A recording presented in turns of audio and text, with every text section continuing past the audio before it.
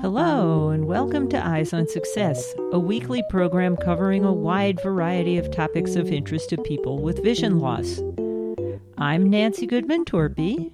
And I'm Pete Torpy.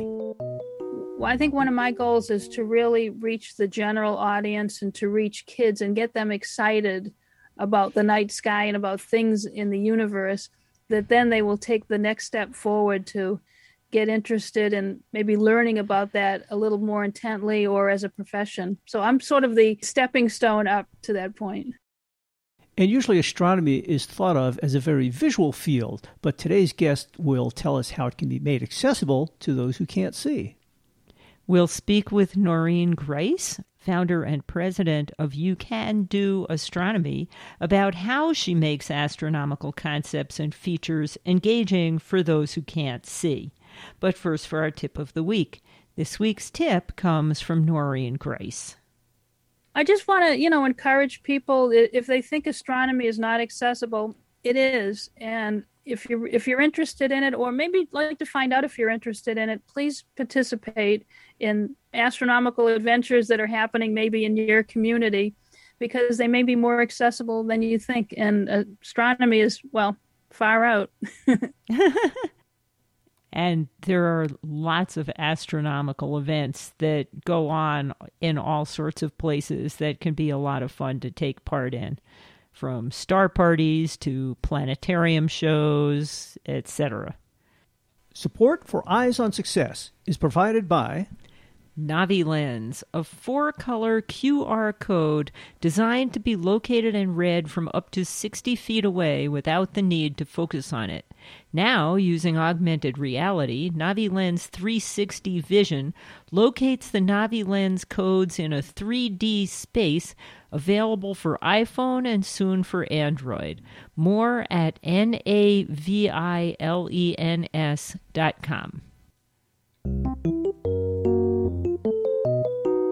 You are listening to Eyes on Success. Success, success, success, success, success. Let's start by meeting Noreen and learning about what first motivated her to make astronomy more accessible to people with vision loss. My name is Noreen Grice. I am founder and president of You Can Do Astronomy, LLC. It's a consulting company where I make astronomy more accessible to people with disabilities, especially those with visual impairment. And how long have you been doing that? Well, I have formally had my consulting company since 2004, but I've actually been involved in making astronomy accessible since 1984. Wow. Most of our listeners have visual impairments, but I gather you do not. How did you first get interested in making things accessible to the visually impaired? You're right. I am sighted. How I got started is one of those flukes, I think. I was going into my senior year at Boston University, where I was an astronomy student, and I had just started a part-time job at the Boston Museum of Science. My dream job was working in the planetarium, and there I was, and it was on a Saturday, and I was taking tickets for the next show, and I noticed there were a group of blind people in line, and I didn't know what to do, because at that time I didn't know anyone who was blind.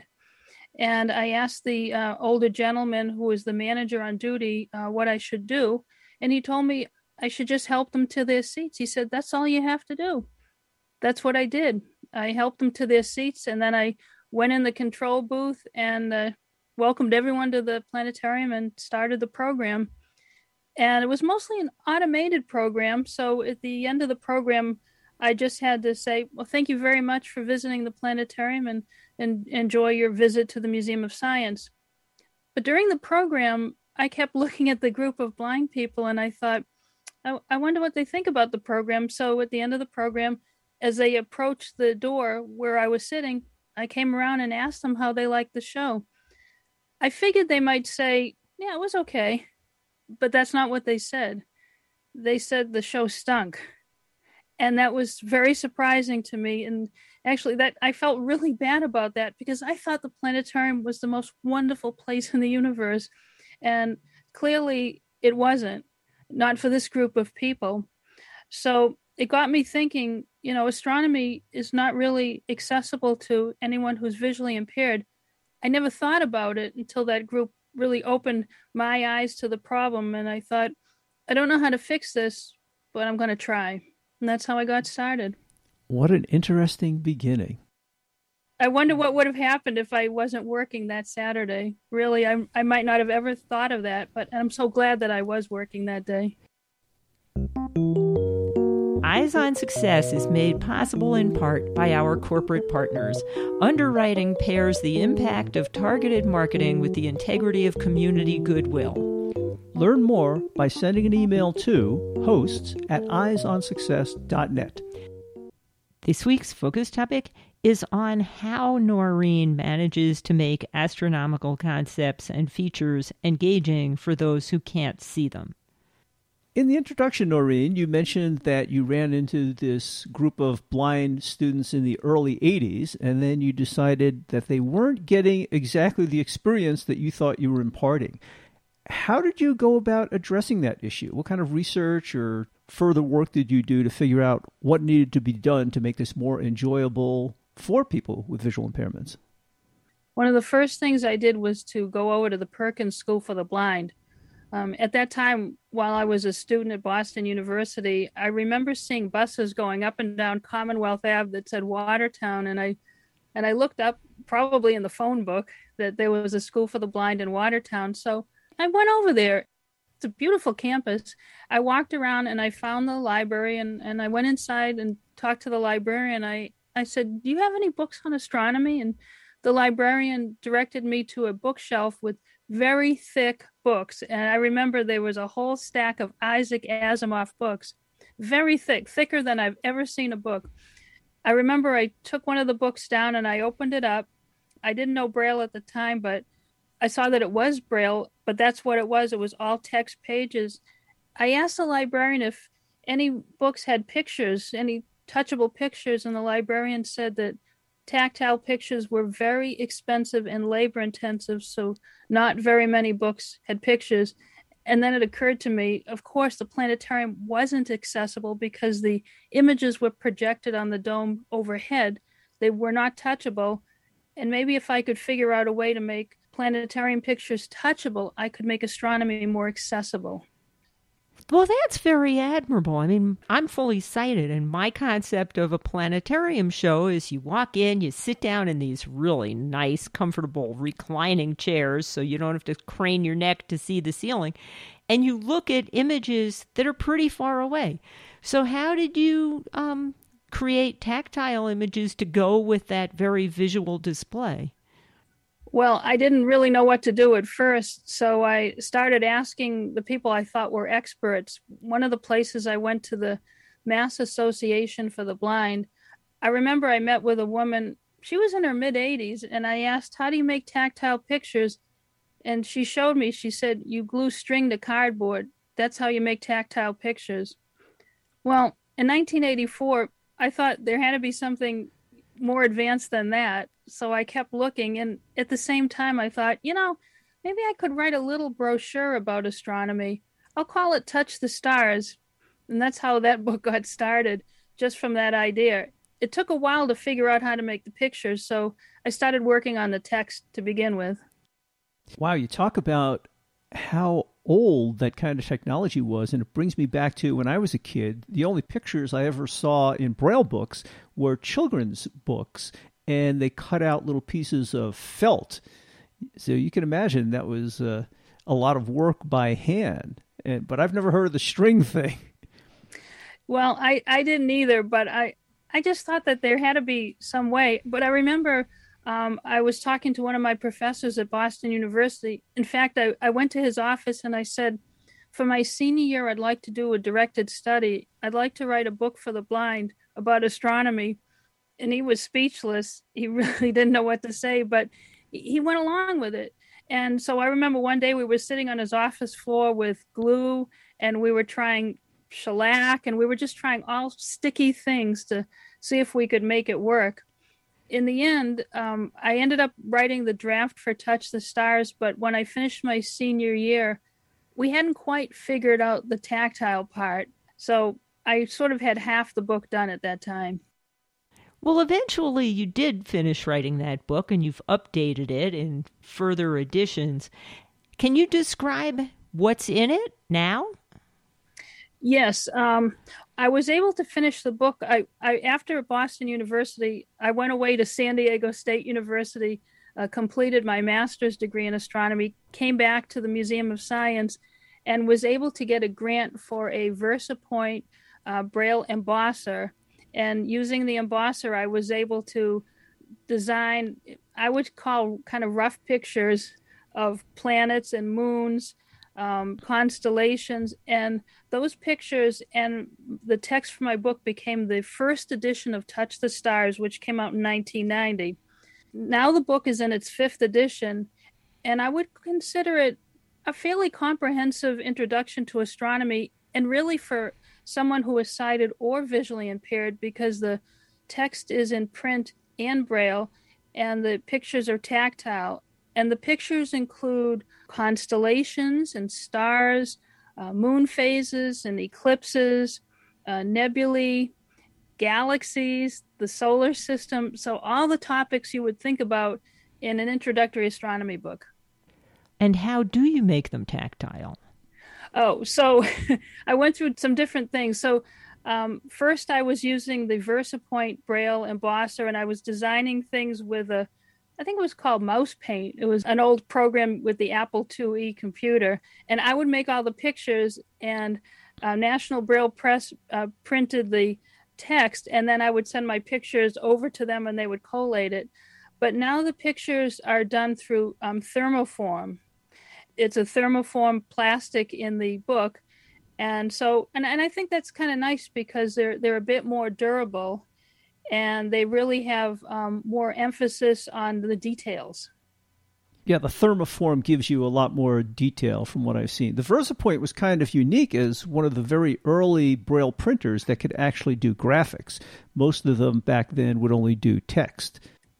This is true. The only difficulty, well, one of the difficulties I had with the VersaPoint was it couldn't make really nice circles. The circles were sort of steps, so like a little zigzag around the edges. And I remember that the exhibit department asked me if I would make a picture of the Tyrannosaurus Rex. And so when I did, I tried to draw the Tyrannosaurus Rex, with his mouth open like, "Arr!"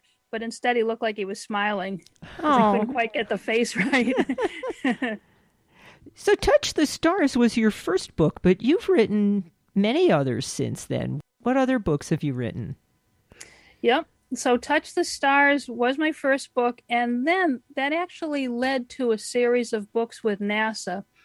And I think it was in 1999, I received an email from a professor at DePaul University. He had seen Touch the Stars in a gift shop in Chicago, and we started talking about, the Hubble Space Telescope, and he said, it's too bad there wasn't something available for about the Hubble Space Telescope, because all these great pictures were being released.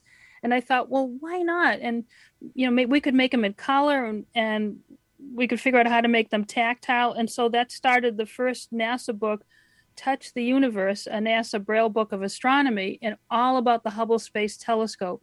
Then somebody at the Goddard Space Flight Center saw that book and said, it's too bad there isn't something like that about the sun. Well, that led to Touch the Sun, a NASA Braille book. And then some other scientists said, it's too bad there isn't something like that for wavelengths that are not visible to any human eyes, like gamma rays and X-rays and ultraviolet and infrared. And that led to Touch the Invisible Sky, a multi-wavelength Braille book featuring tactile NASA images. So those are the three NASA books. How interesting. In these thermoformed picture books that you put together these days, do you only represent the outlines of celestial objects, or do you try to include some textual information? I do include textual information. There's a texture key for many pictures, but I should say that I've actually experimented with different techniques. So not all the books are thermoform. In fact, the first two NASA books, Touch the Universe and Touch the Sun, are embossed paper with color images. So someone who is sighted can see the color image. Someone who is a tactile reader can feel it. And then there's a texture key, say, for the Great Red Spot on Jupiter, or gaseous bands, or the rings of Saturn. So it's explained in words, and then it's explained also in a texture key. Now, for Touch the Invisible Sky, I tried something really different, and it was working with a company that I think is no longer in business in Puerto Rico, but they had an application onto the paper. It's almost like glue. It's kind of slippery a little bit, but it is texture. They called it Techno Braille. It was through Ozone Publishing, so it's a bit translucent, but you can feel it. And the great thing about that book is that it's visible. These are wavelengths that are not visible to any human eyes for that book, so everything becomes a learning experience. Oh, and I guess using that technique, you could probably add a little bit of 3D effects to give your fingers an extra sensation.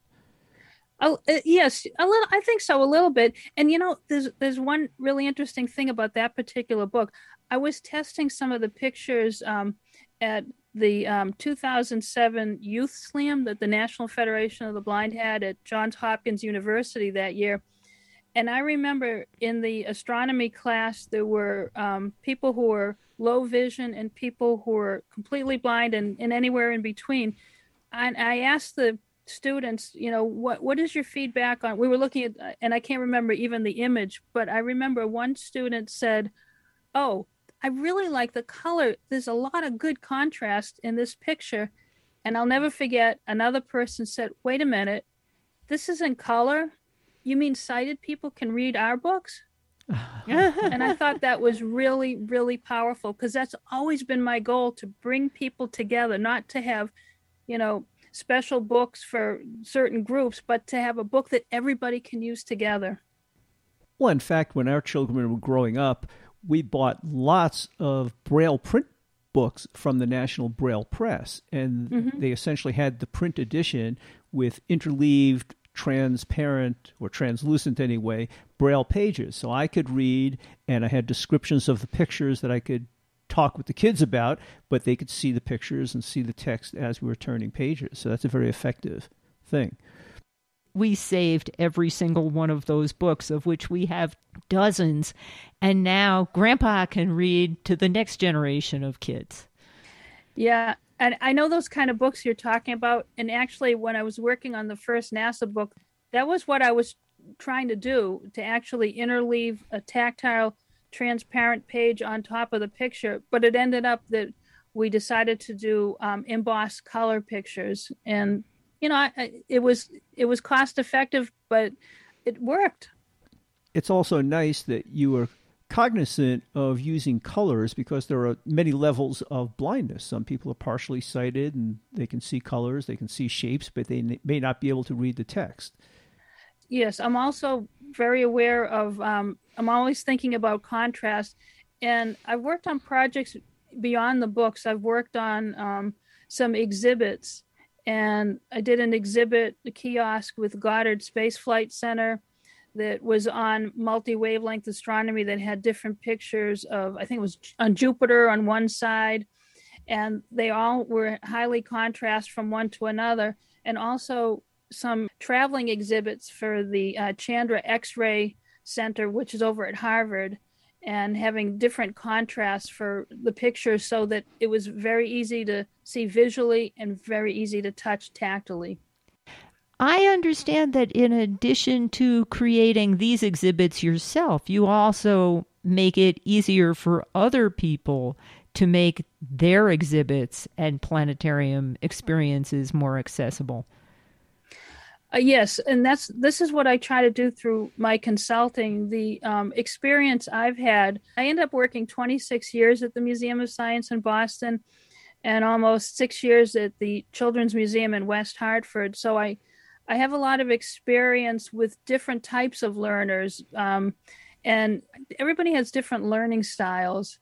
And so I've worked to create a book called Everyone's Universe, which approaches teaching astronomy for someone who is maybe in a wheelchair or has physical challenges, somebody who is visually impaired or hearing impaired, somebody who does not communicate verbally, someone who may be on the autism spectrum. So approaching these different areas and trying to make astronomy exciting and accessible for everyone has always been my goal. This must take a lot of time. It sounds like a lot of people are approaching you these days for your expertise in producing these types of devices and books and exhibits, etc. I take it you're doing this full time, this consulting these days.